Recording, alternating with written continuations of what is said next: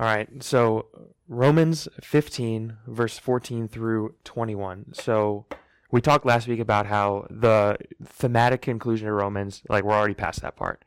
And so here, Paul is getting into like the bookends of the letter. So if you think about like in high school or in college when you wrote essays, you would write like your thesis statement or your topic, your like introduction, and then you'd write the whole body, and then you'd write your conclusion. And so we've gotten through the body of the letter. The introduction is Romans 1, verses 1 through 15. So that's when he's like, this is what I'm going to say. And then he goes ahead and he says it. And now he's telling us what he said. So just like every good essay, every good letter is the same way. And here, this follows a similar pattern and similar exhortations. Actually, this section through the end of the letter is going to follow similar patterns where he's going to talk about how he's an apostle to the Gentiles. That's a key thing. How he's ambitious to go to the church in Rome, how he's been hindered from doing that, but he's ambitious to go so that he can carry his ministry to the Gentiles on and forward. And so in Paul's reminder, he's going to give them primarily in this text his mission that has specifically been commissioned on him by God to be the apostle to the Gentiles, and he's going to say that this is his reason to go to Spain. Now, we don't know historically if Paul ever made it to Spain. Most likely, he didn't make it to Spain. He was executed in Rome near the end of the book of Acts. But here in this letter, we get an insight to Paul saying he's going to go to the Roman church, and he has an ambition to go to Spain. And that's really what he's including this letter on. He's going to get an offering that he's carrying right now to Jerusalem. And then once he goes from Jerusalem, he's going to go to Rome, collect an offering from them to fuel his mission out to those unreached people groups. And so before he's going to tell us about this mission to Spain that he wants to go and undertake, he's going to backtrack and point back to his ministry so far to the Gentile people. And he's going to recap for us, in summary, essentially the back half of the book of Acts. And you can read about all three of Paul's missionary journeys in Acts, and I'd recommend doing that because it's amazing what he was able to accomplish. And we must note, though, that Paul wrote this letter to a church that he did not found, that he had never pastored, and actually that he'd never even visited. And so the question that is kind of like at the outset of the letter is, what authority does he have to write to the church in Rome, to give them pretty strong exhortations here in this letter, to tell them how they should live at peace with one another, right? We just made it through that section. So what authority does he speak under in order to be able to meet them with like that kind of intense apostolic and pastoral care? But yet he still feels that he has the jurisdiction to do this. So he talks about in this section here that he's satisfied with them, that he feels that he wrote boldly, but nevertheless, he's not taking back any of what he said, and he still feels like he has a right to have said it. And that's all linked to this key phrase that we're going to talk about, which is Paul is the apostle to the Gentiles. That was his specific and unique commission by Christ Jesus that was unique to any other apostle. He was the first apostle to the Gentiles. He's the one who paved the way for everyone else. And really in this sermon, I'm not going to try to do anything like 3-point sermon or 5 points or 9 points. I really only have 1 point or 1 ambition during our time here. And that is, I want you to be asking yourself this question as we go through the sermon. What is your ministry? What is your ministry? Or another way you can ask it, as Paul does later here, what is your offering that you are bringing to the Lord? And so with that question in mind, and I'll repeat it a few times, with that question in mind, we're going to take a look at this passage. But I want you to know that I'm asking that question because Paul had a ministry, and we're going to read about it here. And his ministry was a specific calling by God on him to a people. Jesus had a ministry. It was a specific calling by God to a people to accomplish something. In fact, every single person that we read about in Scripture who's worthwhile, of note, commissioned by God, they all have a purpose and a role to play. Everyone has a role to play, but those who are on God's side of history have a specific and unique role to play that is a commissioning by God. And so the challenge is that because you and I might not know what our ministry is, we don't know what we're running at. And we don't know where God is moving in our lives. Because Paul knew the task that he had, he was able to run at it with no regrets and run at it boldly. And if you and I know what our ministry is, we can do the same. And so that's something I want you to have in mind as we go through this text. So the first thing we're going to do is look at Paul's address to the church in Rome. And the first thing that he does is he addresses them with respect. He says things like they're pursuing righteousness, they're doctrinally sound, and they are capable of making disciples. So in verse 14, we're going to see that whole section. He says, I myself am satisfied about you, my brothers, that you yourselves are full of goodness, filled with all knowledge, and able to instruct one another. So the three exhortations he has are the three benefits that he says that is good about the church in Rome, that it's a healthy church. He says they are full of goodness, they are filled with knowledge, and they are able to instruct one another. Now, if you think about how Paul wrote to churches like those in Corinth or those in Galatia, he doesn't always have he's not always speaking well of the church that he's writing to. In fact, most of the time he has to write to a church is because something's going very, very badly in that particular body. The church in Corinth had one who was among them who was sleeping with his mother-in-law or potentially his mother, depending on the translation. Obviously, that's an issue. The church in Galatia was struggling with Old Testament Judaizer heresies, and they thought that they had to earn through the law salvation that Christ had already accomplished. But the church in Rome, he says, is doctrinally sound. And not only that, they are good, they are righteous, they aspire to be holy. And also, they are mature enough in their faith to instruct and counsel one another. Or another way to say it is they are making disciples, or they're able, mature enough to make disciples, which is, after all, the commission that all of us have. So the first thing Paul says about them is they are virtuous. He has some really strong exhortations in the book of Romans so far, but he wants them to know that he doesn't have a low opinion of them as a church. And oftentimes, when you have someone who's exhorting you strongly, who's pushing you into a certain lane, it's easy to think that they think lowly of you. That's why they're pushing you in that direction. But Paul wants them to know that even though he's written to them boldly on some things, that he thinks very, very highly of them. And the church in Rome overall he considers virtuous, and that the whole body is really upright and outstanding. And I want you guys to know as well that I have a high view of you. And a lot of times in application or in exhortation, I think Max and I will push the envelope a little bit to make it feel a little uncomfortable. And the reason that we do that is because when we write sermons, we have one person in mind. We write sermons for those who are faithful to Christ Jesus and the calling he has placed on their life. We present the gospel, we exhort the church, but we have in mind one person in the church, those who are going to go out and be the hands and feet of Christ Jesus into the world.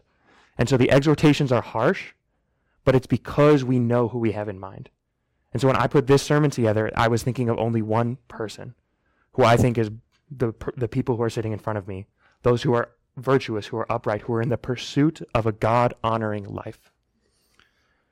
And the second thing is not only is their life honoring to God overall, but he also says they are filled with knowledge. Another way you could read this is that they are doctrinally sound, that their teaching is sound. So unlike the church in Galatia, who is struggling with a Judaizer heresy, when he writes to the church in Rome, he doesn't have to address any of that. He has to address tertiary issues and unity issues, but he says overall their doctrine is sound. And how he would know that is in Romans chapter 1, verse 8, he talks about how their faith has been proclaimed and made known to all the regions. So even though he's not visited, who they are and what they're about travels by word of mouth over to where he's at. And so you got to think about, as a church, what do people say about us as a body? I know that there are other churches in Indianapolis, and if I ask someone who's gone to that church, or I ask someone who has heard of that church, what is the vibe that comes off of that church? What do people say about that church? You can tell a lot about what they believe, who they are, and what they value just by what people say about them. And so the church in Rome, he's not even been there, but he can say this about them. I think that's a really high honor. And they don't know perfectly doctrine, but he says they know it well enough. They are filled with knowledge. And the third compliment he has towards them is that they can instruct. And what's interesting is you need exhortations 1 and 2. You need to be holy and pursuing righteousness, and you need to be knowledgeable in order to be able to instruct. If you know all doctrine, but your life is not holy, you cannot instruct. If you are holy, but you don't know anything about God and who he is and what he's about in theology, you can't instruct. But he says they have both of those and they're able to instruct. And you need both. What he's saying is they have discernment, that they can hear teaching from two different people, and they can discern which one is doctrinally sound. And they can hear teaching from people who profess to be Christians, and they can say that I have to compare this to Scripture. I can tell if this is false teaching or not on the basis of the Word of God. And I know doctrine enough, I know the Bible enough to be able to tell the difference between what is true and what is false. And that is his criteria for someone who can instruct, is that they're able to take people and lead them from falsehood and to truth, and that they themselves are able to listen and discern what is false and what is true. And that's a really high exhortation. And this is, again, what you need to be able to go, therefore, and make disciples of all nations, is you need to know the truth, you need to be pursuing holiness, and then once you've established those two things, you need to grab other Christians and bring them alongside of you. And that's the pattern, right? The pattern is that you're being discipled by someone, you're discipling someone else. But I think often people rush to positions of leadership in the church or positions of authority over other people who aren't actually mature enough or holy enough to be in that position. And they run into these positions of authority and they accidentally lead people astray. And so the thing you need to be aware of is that if you are living life on mission for God and you are making disciples, you need to have those pieces at play. You need to live a holy life that is honorable to God. Not perfectly, but you need to be pursuing righteousness. And you need to have sound doctrine. You don't need to have written systematic theology by Wayne Grudem, okay? Not a lot of people can do that. You don't need to be like Jonathan Edwards and have written all kinds of books on theology. You don't need to be like John Calvin when he was 2 years into his faith and he wrote the best treatise on theology that the Christian church has today, the Institutes of the Faith. But you do need to be pursuing theology and pursuing the truth of God, okay? So he's going to move on from there, and after he has these three compliments of the church, he's going to move directly from that in another harsh teaching or another harsh exhortation. He says in verse 15, "But on some points I have written to you very boldly by way of reminder." And now this is probably a huge sentence, a huge understatement by Paul. He says he's written to them very boldly. Now he wrote to them very, very, very boldly. He wrote to them in a very big brother tone, a very adult. He's in charge of the doctrine and teaching that's going on there. And he writes to them with this kind of authority. Paul is bold, though, not because he claims to know things or have opinions, but because he claims to stand on the truth of God and his word. And he knows that he has the gospel. And he knows that he has sound teaching. And he knows he's been commissioned by God to teach this to the world. And so he writes boldly, not of his own opinion or his own ideas, but because he has the truth of God and he's been commissioned out to go teach that truth. It's the gospel, it's not his own opinion. And you and I can speak with the same boldness, not our own opinions, not our own thoughts and our own ideas, but we speak boldly what has been written in Scripture and what we know to be true. So that's the first thing he says. He speaks to them very boldly. And the second thing he says is by way of reminder.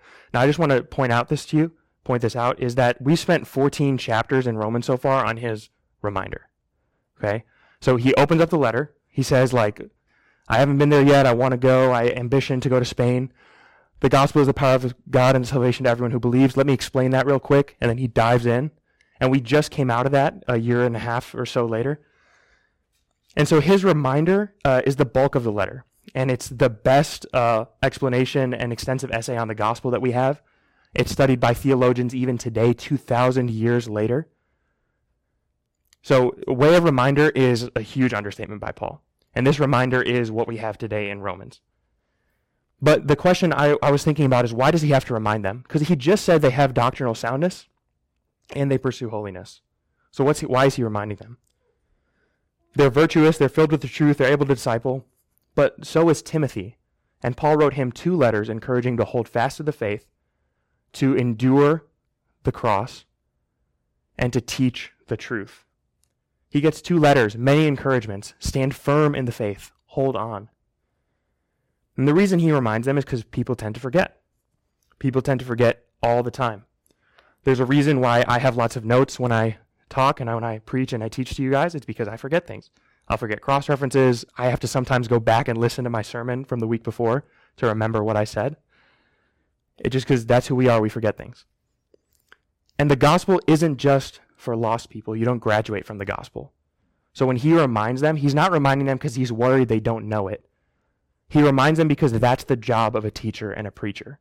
It's not that you don't know the truth, it's that you need to be reminded of the truth that was originally delivered to you and that you originally believed. And that's all Max and I aim to do every single week, is to remind you of the truth.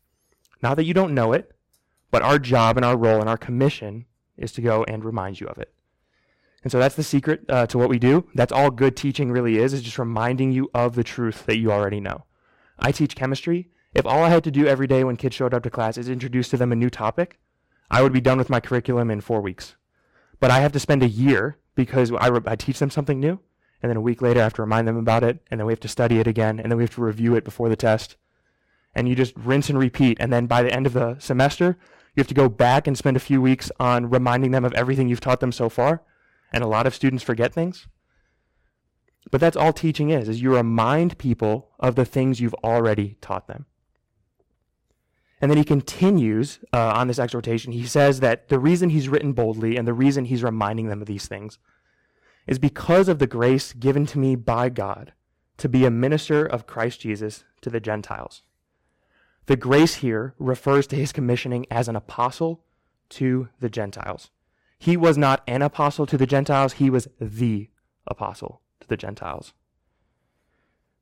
And he has this special authority, this unique gift to write to the church in Rome, although he's never been there, he's never pastored them, because he has a special role to play as the apostle to the Gentiles. And the church in Rome was composed primarily of Gentile believers. You see, what happened in Rome is initially the gospel was traveled up to Rome and was established. But then at some point in time, the Roman government actually kicked all the Jews out of the city. And so all that was left was Gentile Christians in Rome. And then eventually the Jews were allowed back in. And so that's why they have all that disunity that's going on. But primarily the makeup of the church is Gentile. And so because it's primarily Gentile and Paul is the apostle to the Gentiles, he feels that he has the authority to write this letter to this church, even though he's never been there, even though he's never pastored. So he considers this authority with a very high regard. And the apostles had a special authority that was given by them to teach and to preach. And it's worth noting that we no longer have this office in the church. We had the apostles who worked with Jesus, were commissioned directly by him. We still have apostles, like a lowercase a sense apostles, because apostles in the New Testament is a word that just means the sent ones. So we still have apostles. Today we would usually refer to them as missionaries, primarily. But we don't have the office of apostles in the sense that Paul was an apostle, or in the sense that Peter was an apostle, or in the sense that James was an apostle. So, and the reason that they have this special authority, this unique gift, is because the apostles' job was to deliver to us sound doctrine and teaching that we have now in the New Testament that composes the Scriptures. And the canon of Scripture is closed. It's already been written. It's already been compiled. And in it, we have the teachings of the apostles. But when they were going out into that New Testament world, in that first century world in Rome, there was no Scripture. There was no playbook for this. And so God bestowed a unique gift upon some of them to empower them with the Holy Spirit, to have them accompanied by signs, miracles, and wonders, so that they came with the authority of God, and then to teach and to preach. And Paul was given this same commissioning, has Jesus stop him on the road to Damascus, personally commission him out. And before he goes and teaches and preaches anything, he actually goes back to Jerusalem to check with the original 12 apostles to make sure that what he's teaching is the same gospel that they have. He goes on his first missionary journey, and then he comes back and spends another period of time with the apostles to confirm that the message he's teaching is the same that they have. And so the apostles considered their message to be guarded very highly. And there are all kinds of crazy miracles you can read about in Acts and all kinds of ways in which the Spirit was moving to primarily point to the fact that they carried with them the power of God and the authority of God to teach and to say these things. And then afterwards, their letters and their writings were compiled, and their teachings were compiled, and now we have them in Scripture. So the office of apostle we don't have anymore, but we have the truth of what they were teaching. And this is why we as a church place a very high value on expository preaching. The reason Paul speaks boldly is because he speaks what God has delivered to him. And the reason that you guys gather together for church and you have to listen to me or to Forrest or to Max or to Andrew is not because I'm saying anything of note or Max is saying anything of note, but it's because the Bible has said things of note. And so when I get up here and teach and I preach and I talk, if I can't point it to you in Scripture, and I can't say this is where I'm getting it from, this is why I believe this, then you should not listen to me because my opinions aren't of note. They carry no authority. in the Paul sense. He writes, and he has to protect his own authority, and he performed miracles. I don't do miracles. I don't have that authority. But I have authority in as much as I preach and teach the word that God has in this book. And so when we preach, we are going to exegete the text. Now, a lot of people will push back and say, well, Jesus didn't actually preach expository in his ministry. And that's actually true. He would just walk around and he would see something and he would say, this is like the kingdom of heaven in this way. And he would deliver a parable. And then he would kind of be hanging around and the Pharisees would challenge him on something and he would challenge them back with a parable. So he wasn't doing expository preaching. So a lot of people will say that, well, we don't have to do it anymore because that's not actually what Jesus modeled for us when he preached. The first thing is that Jesus was God. So he didn't have to double check what he was saying or thinking because he was God. 100% God. I'm not. So I have to double check what I'm saying. And I have the words of God here, but Jesus was the word of God. And the second thing is his ministry and his parables and all these miracles and signs and wonders that he carries out was primarily to fulfill, as we read last week, the promises of God, which was those messianic prophecies that are all throughout the Old Testament. So the reason his ministry looked the way it did was because primarily he was fulfilling the things that had already been predicted. And so we don't mirror Jesus' ministry because we don't have to fulfill those prophecies because Jesus did that stuff. So we deliver the words of Jesus and the teachings of Jesus, not in the way that Jesus did because we're not Jesus, but in the way that we are able by exegeting the text. And so we comb over the word and we seek the truth and we go verse by verse and sometimes line by line. And sometimes we get a phrase and we stop there for a few weeks. And that's all okay because in this text is the truth of God and it has the power to change and to transform lives. And I have no authority, but God's word has authority. And so that's why we do this. We preach in an expository fashion. And there's a big, strong case to be made for why that is probably the most doctrinally sound way to teach and to preach. And then he continues in verse 16. He says, because of the grace given to me by God to be a minister of Christ Jesus to the Gentiles in the priestly service of the gospel of God, so that the offering of the Gentiles may be acceptable, sanctified by the Holy Spirit. Where have you heard that language before of the offering that is sanctified and delivered up? Well, we just read about it in Romans 12, verse 1 and 2. Therefore, present your bodies as a living sacrifice, holy and acceptable to God, which is your spiritual worship. That's where we hear that language before. And so this priestly language, this offering language, Paul is drawing from this analogy that he's already laid in the text. And he's going to draw it out to that actually the Gentiles as a whole are his offering to the Lord. Not only is his body a living sacrifice, but also he, as a priest, on behalf of the Gentiles, is offering them up as his spiritual worship to God. But Paul does not see himself as a priest. He sees himself as a type of priest. He says in the priestly service or the priest-like service.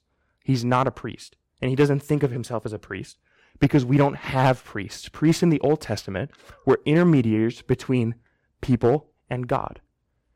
And we have one mediator, the man Christ Jesus. And in Revelation 1:6, he has made us a kingdom of priests to God. We are all priests. We don't need a mediator, an intercessor between us and God because we have one in heaven, Jesus. He sits on the right hand of God. So we don't need priests. That office is no longer there. No one is a priest anymore. In the Levitical priest system, they would sacrifice spotless animals in order to please the Lord and to atone for the sins of the community. Paul, in a similar way, offers up the Gentiles as his spotless or perfect offering to God in order to please him. So he draws upon this language. Now what's interesting is the Gentiles are only acceptable as a spotless offering because of the guaranteed work of the Holy Spirit to sanctify them. In the Old Testament, you could not offer anything but a spotless sacrifice to God. And in the same way, you can't offer yourself as a living sacrifice to God with all kinds of spots and blemishes. So how is it that we're able to be holy and acceptable offerings? How is Paul able to claim that the Gentile people as a whole, those who are called by God, how are they able to be spotless sacrifices to the Lord? It's only because they have been washed by the blood of Christ and by the Spirit of God to be presented to him as holy and pleasing. He has sanctified them.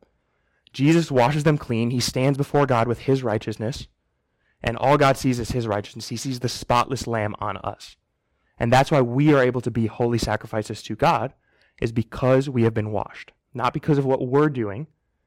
It doesn't depend on us. It depends on God and what he's doing. So there comes that question again. What is your offering to God? Because Paul was convinced of what his offering was. It was his whole life's work, his whole ministry was the Gentile people, to reach them and to present them as an offering to God, holy and pleasing. So what are you doing? What are you doing to bring those who are lost into the family and into the presence of God? And what are you doing in your life that is going to advance the kingdom of God so that you, when you stand before God one day, you have an offering for him? Because Paul had an offering ready for God. And he's actually in a moment about to boast about the offering that he has. But you and I need to consider heavily, what do we have to boast in as our offering to the Lord? Because he is God and he is worthy of worship. And so we better bring him an offering. And so in verse 17, he's going to continue. And he says, in Christ Jesus, then, I have reason to be proud of my work for God. For I will not venture to speak of anything except what Christ has accomplished through me. What's interesting here is that Paul is about to say something crazy, which is that he's about to boast. And he says that I boast in my work for God. But why is he able to boast in his work? For I will not venture to speak of anything except what Christ has accomplished through me. Paul doesn't see himself as the one who is driving the engine of change in his ministry. He sees himself as an instrument or a tool that is used by God for this specific ministry, but he doesn't see himself as of any note. In fact, he calls himself the chief of sinners in other parts of his writings. And we know that he saw the Holy Spirit as instrumental to his ministry because in other verses, like in verse 15 in this section, he says, by the grace given to me by God. And then he says in verse 16 that I can present them as an offering because they've been sanctified by the Holy Spirit. So all of his ministry is completely dependent on God and God alone moving in and through him. And the success of Paul's ministry is due entirely to the divine enablement that God has given him. And Paul is an instrument of God. And so it is true with us today that the success of any ministry is dependent on the divine enablement of God. And you and I can labor and labor and labor and work and work and work, but unless Christ builds his church, we labor in vain.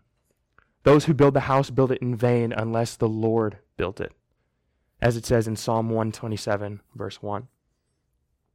And for Rua Church, this is why we spend time in prayer. Every Sunday we meet before church to pray. And the reason we do that is because we're convinced that we could slave away week after week, year after year, and accomplish nothing unless the Lord is building his church. And Paul saw this as true of his ministry, which was quite successful.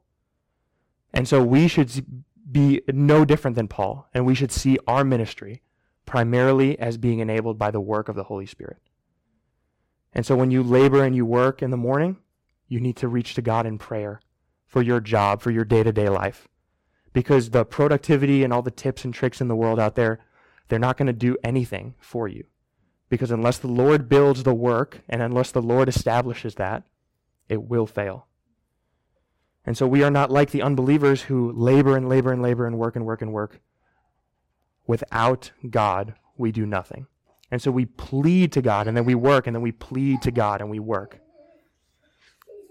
And he says that the reason he works and all these things, he's going to continue in verse 18.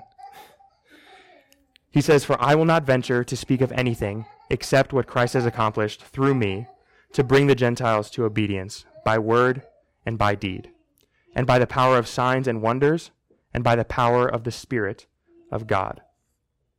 So he brings the Gentiles into obedience, into ministry, into faith, by word and deed, by the power of signs and wonders, and by the power of the Spirit of God. So he says that the Holy Spirit is present in his ministry in all of these different ways.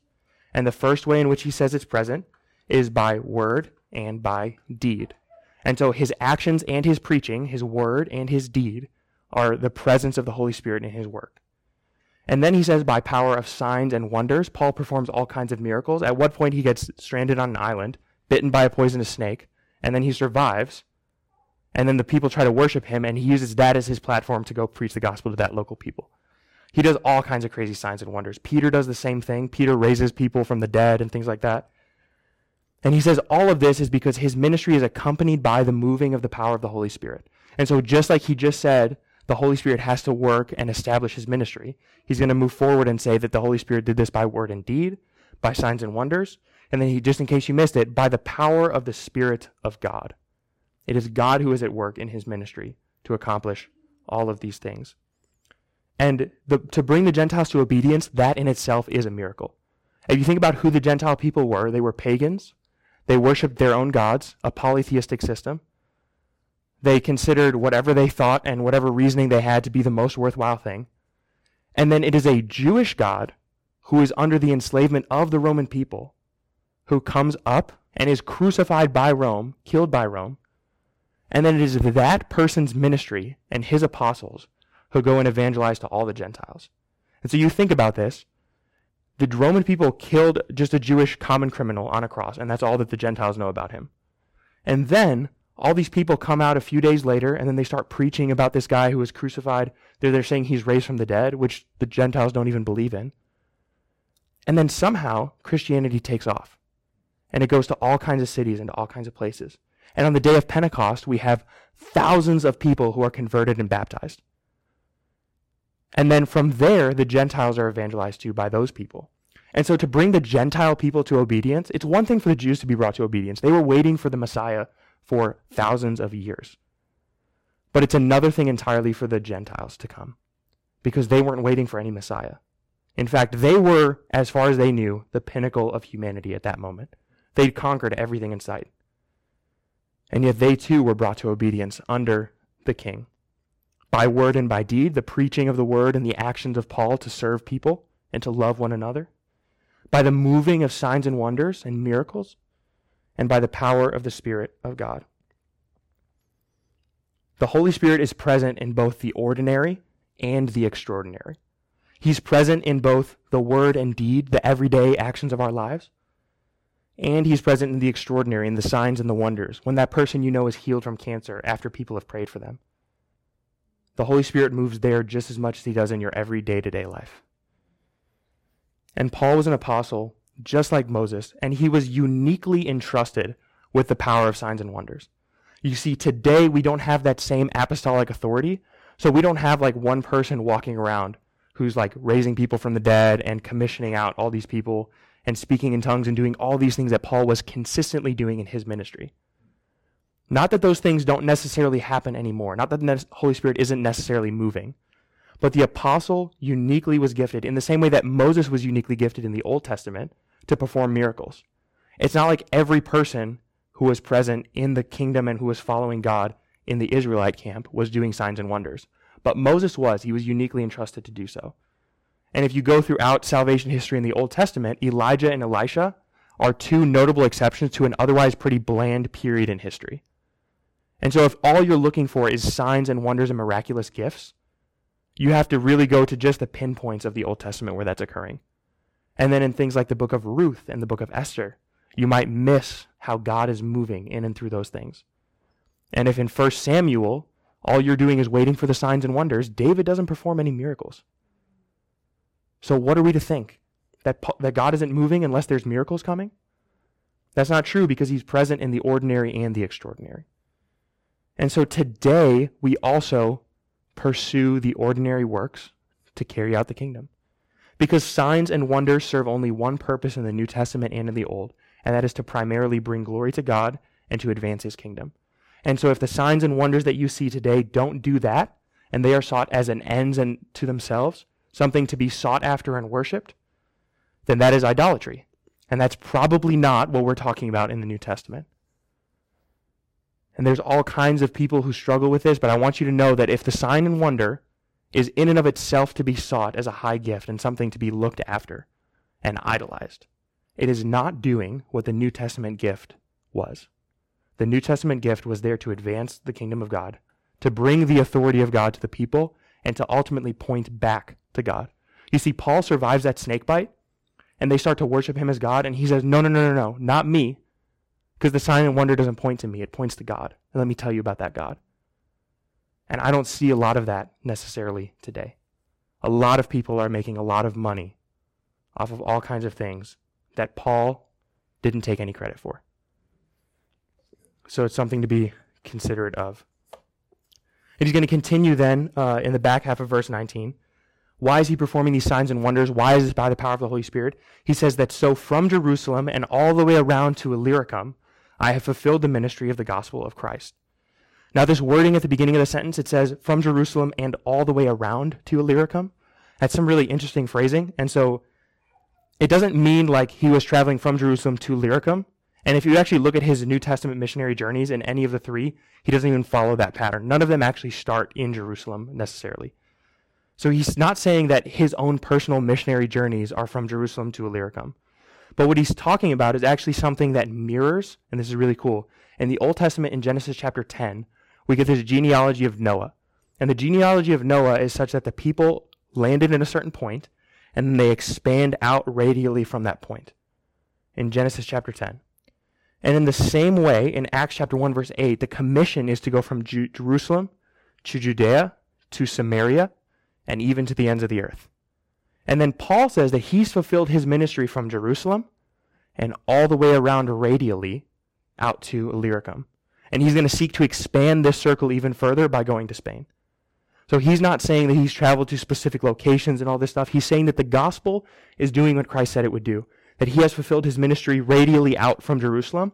And that just as the initial people who populated the earth spread out from Jerusalem, so too the gospel is going to go from Jerusalem and out to the rest of the world in the same way that Jesus predicted it would, which is a really cool statement.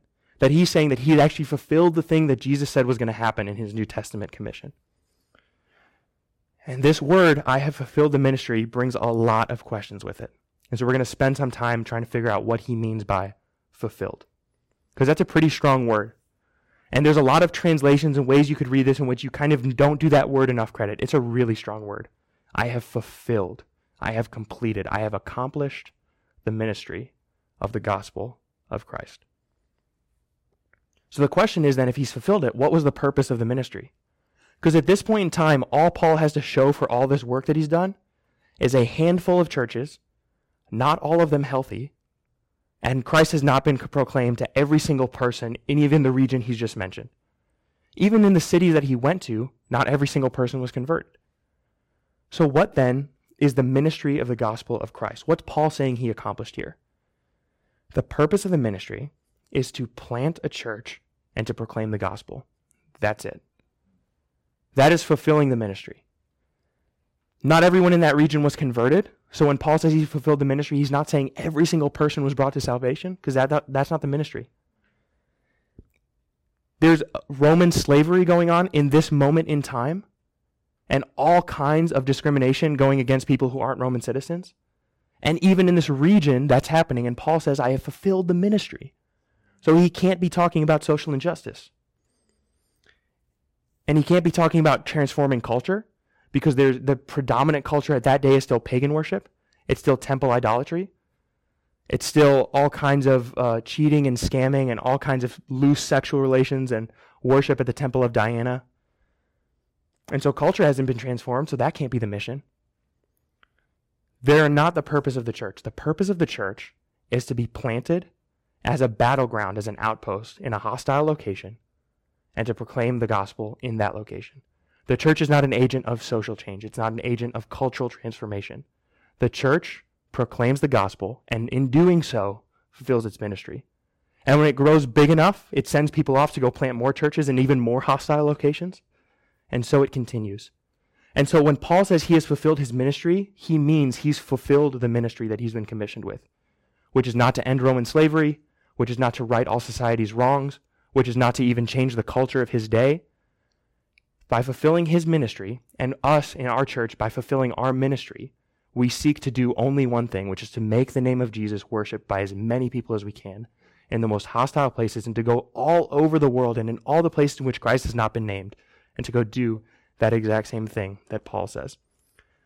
The church is existing to establish battle lines in a culture where it doesn't belong in order to do direct battle with the forces of darkness. That's what we do. And Paul has planted a handful of outposts filled with a handful of faithful believers.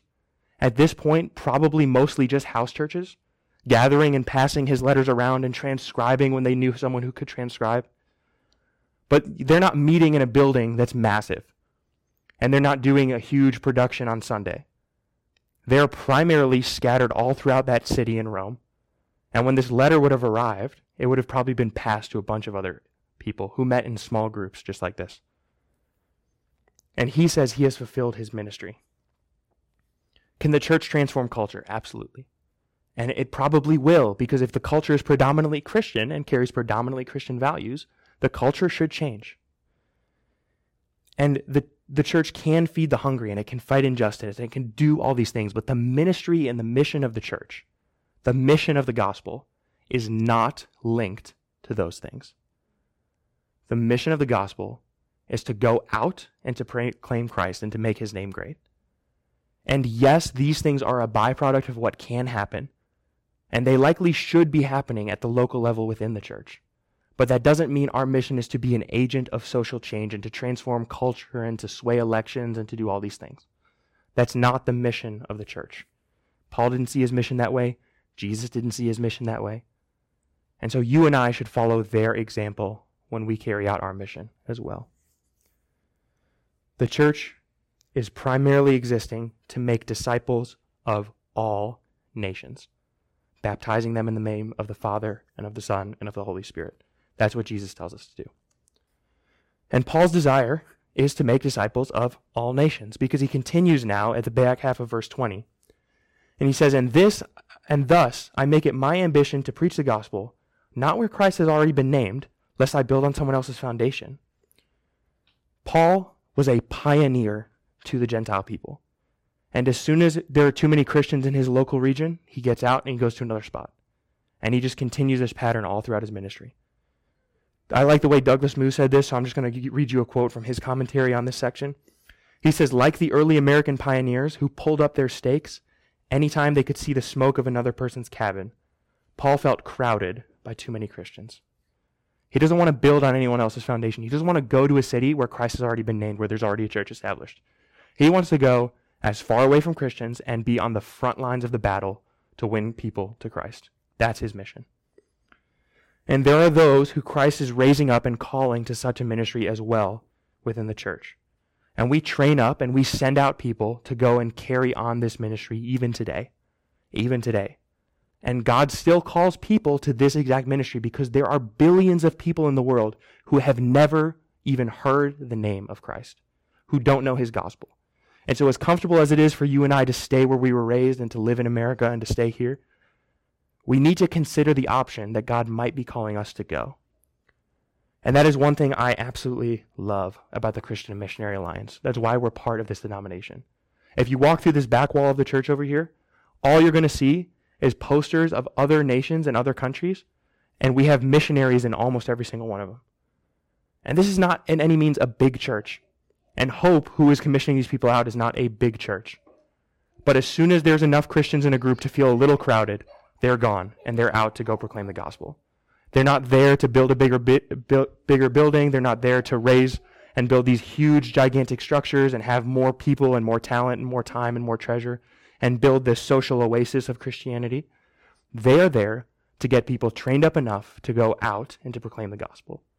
And that's the ambition of the Christian Missionary Alliance. That's the ambition of Rua Church, is to go and to make disciples of all nations.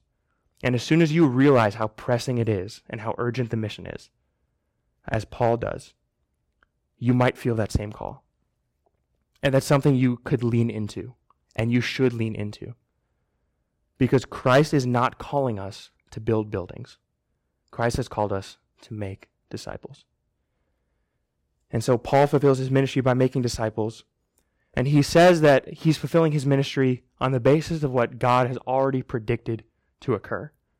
And he does this in verse 21. He says, but as it is written, those who have never been told of him will see, and those who have never heard will understand. I want to point out to you the two phrases in this that he changes from the original quotation. So in the original quotation of Isaiah 52:15, the word will see and will understand aren't there. Paul changes it because he is professing that it's going to happen. It is a definite, assured thing that those who have not heard Christ will see, and those who have not heard will understand. It is a definite thing. And you can see in Romans 10 in that whole section, I think verse 15 is the quote I'm thinking about. But in Romans 10, he says, how will they hear? How will they call on the name of the Lord unless it's been named to them? And how will they hear without a preacher?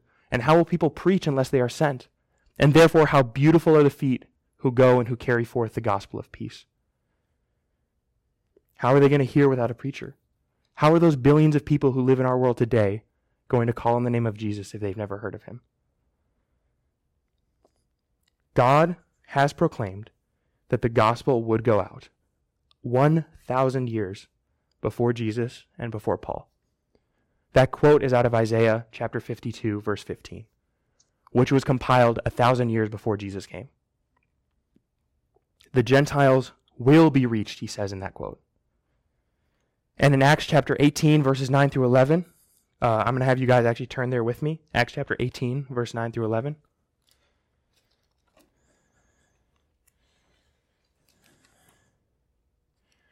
There's this really interesting thing that happens to Paul in one of his missionary journeys. I think specifically in Corinth.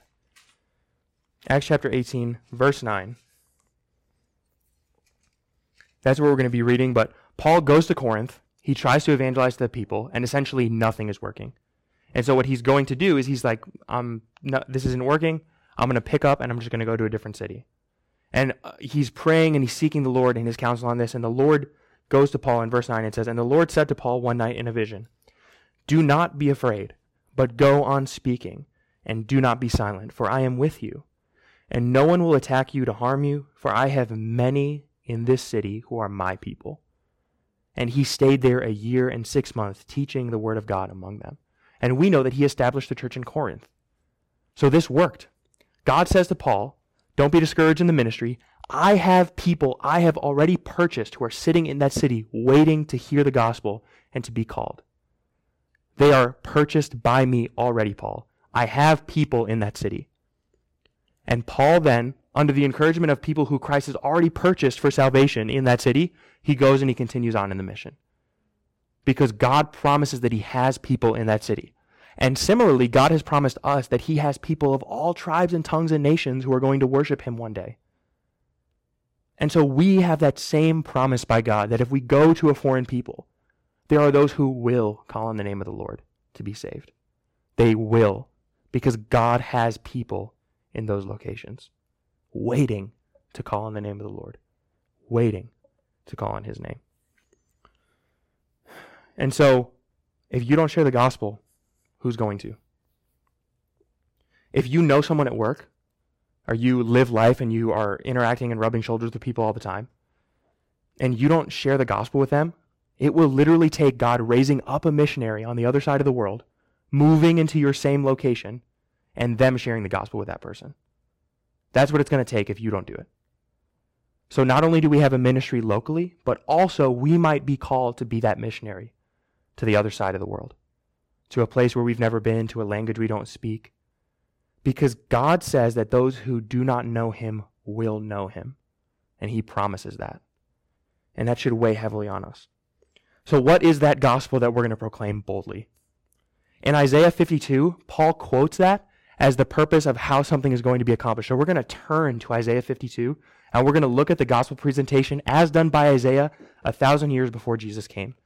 Because I think that Isaiah nailed it. So we're going to be primarily in Isaiah 52 and 53, and we're going to be kind of bouncing around, but I'll show you where we're going and how the gospel is outlined in this section.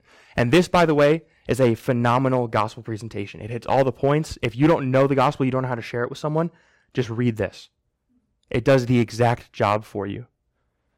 And so in Isaiah 52, verse 7, is going to mirror Romans chapter 10, verse 15.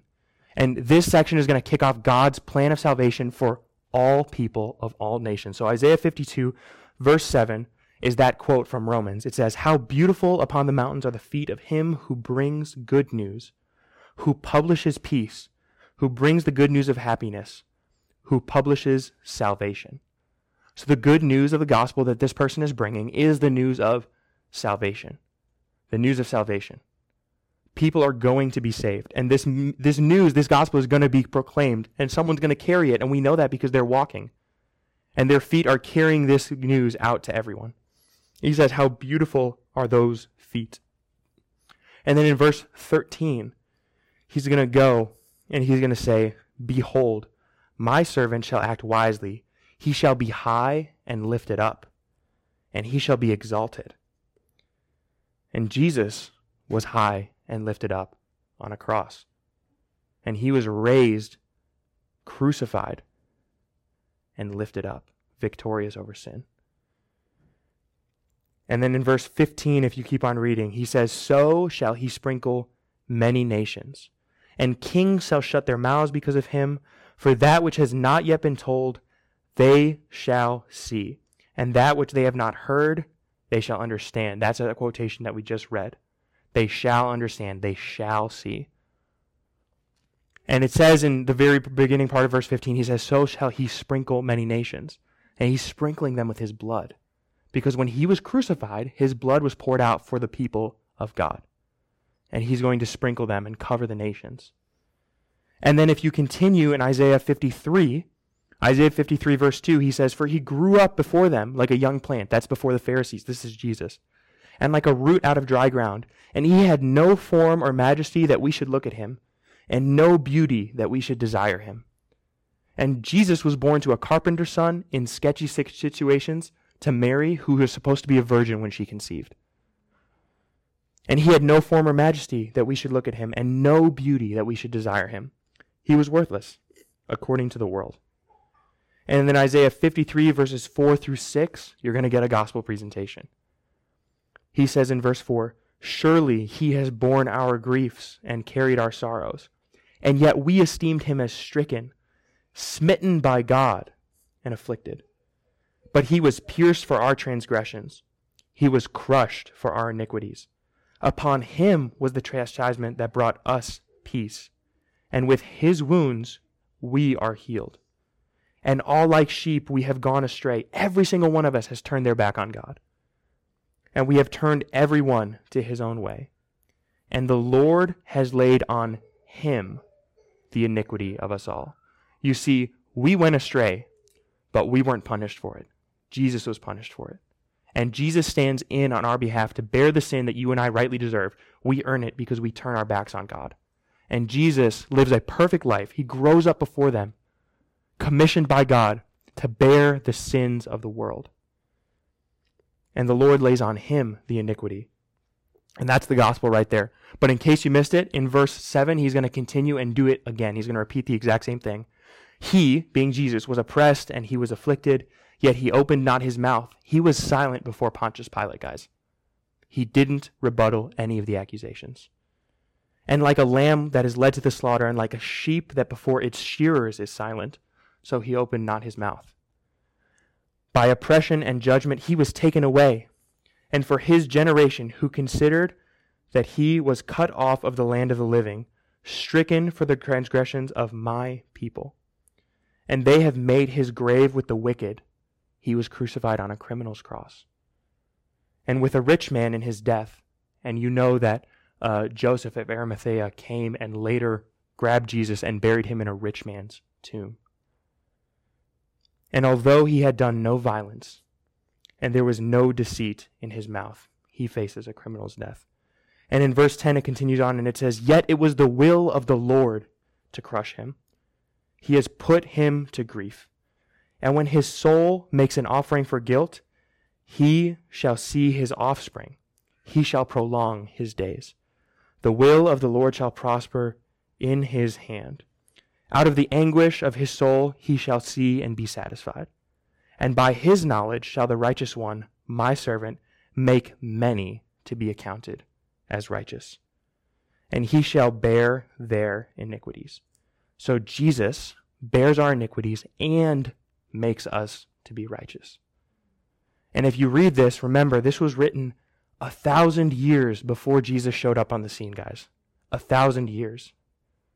This is some of the best evidence in the Old Testament that we have of prophecy happening to predict the coming Messiah. And Jesus fulfills all of these things to a T. And you could spend years studying just this text and all the ways in which Jesus fulfilled it.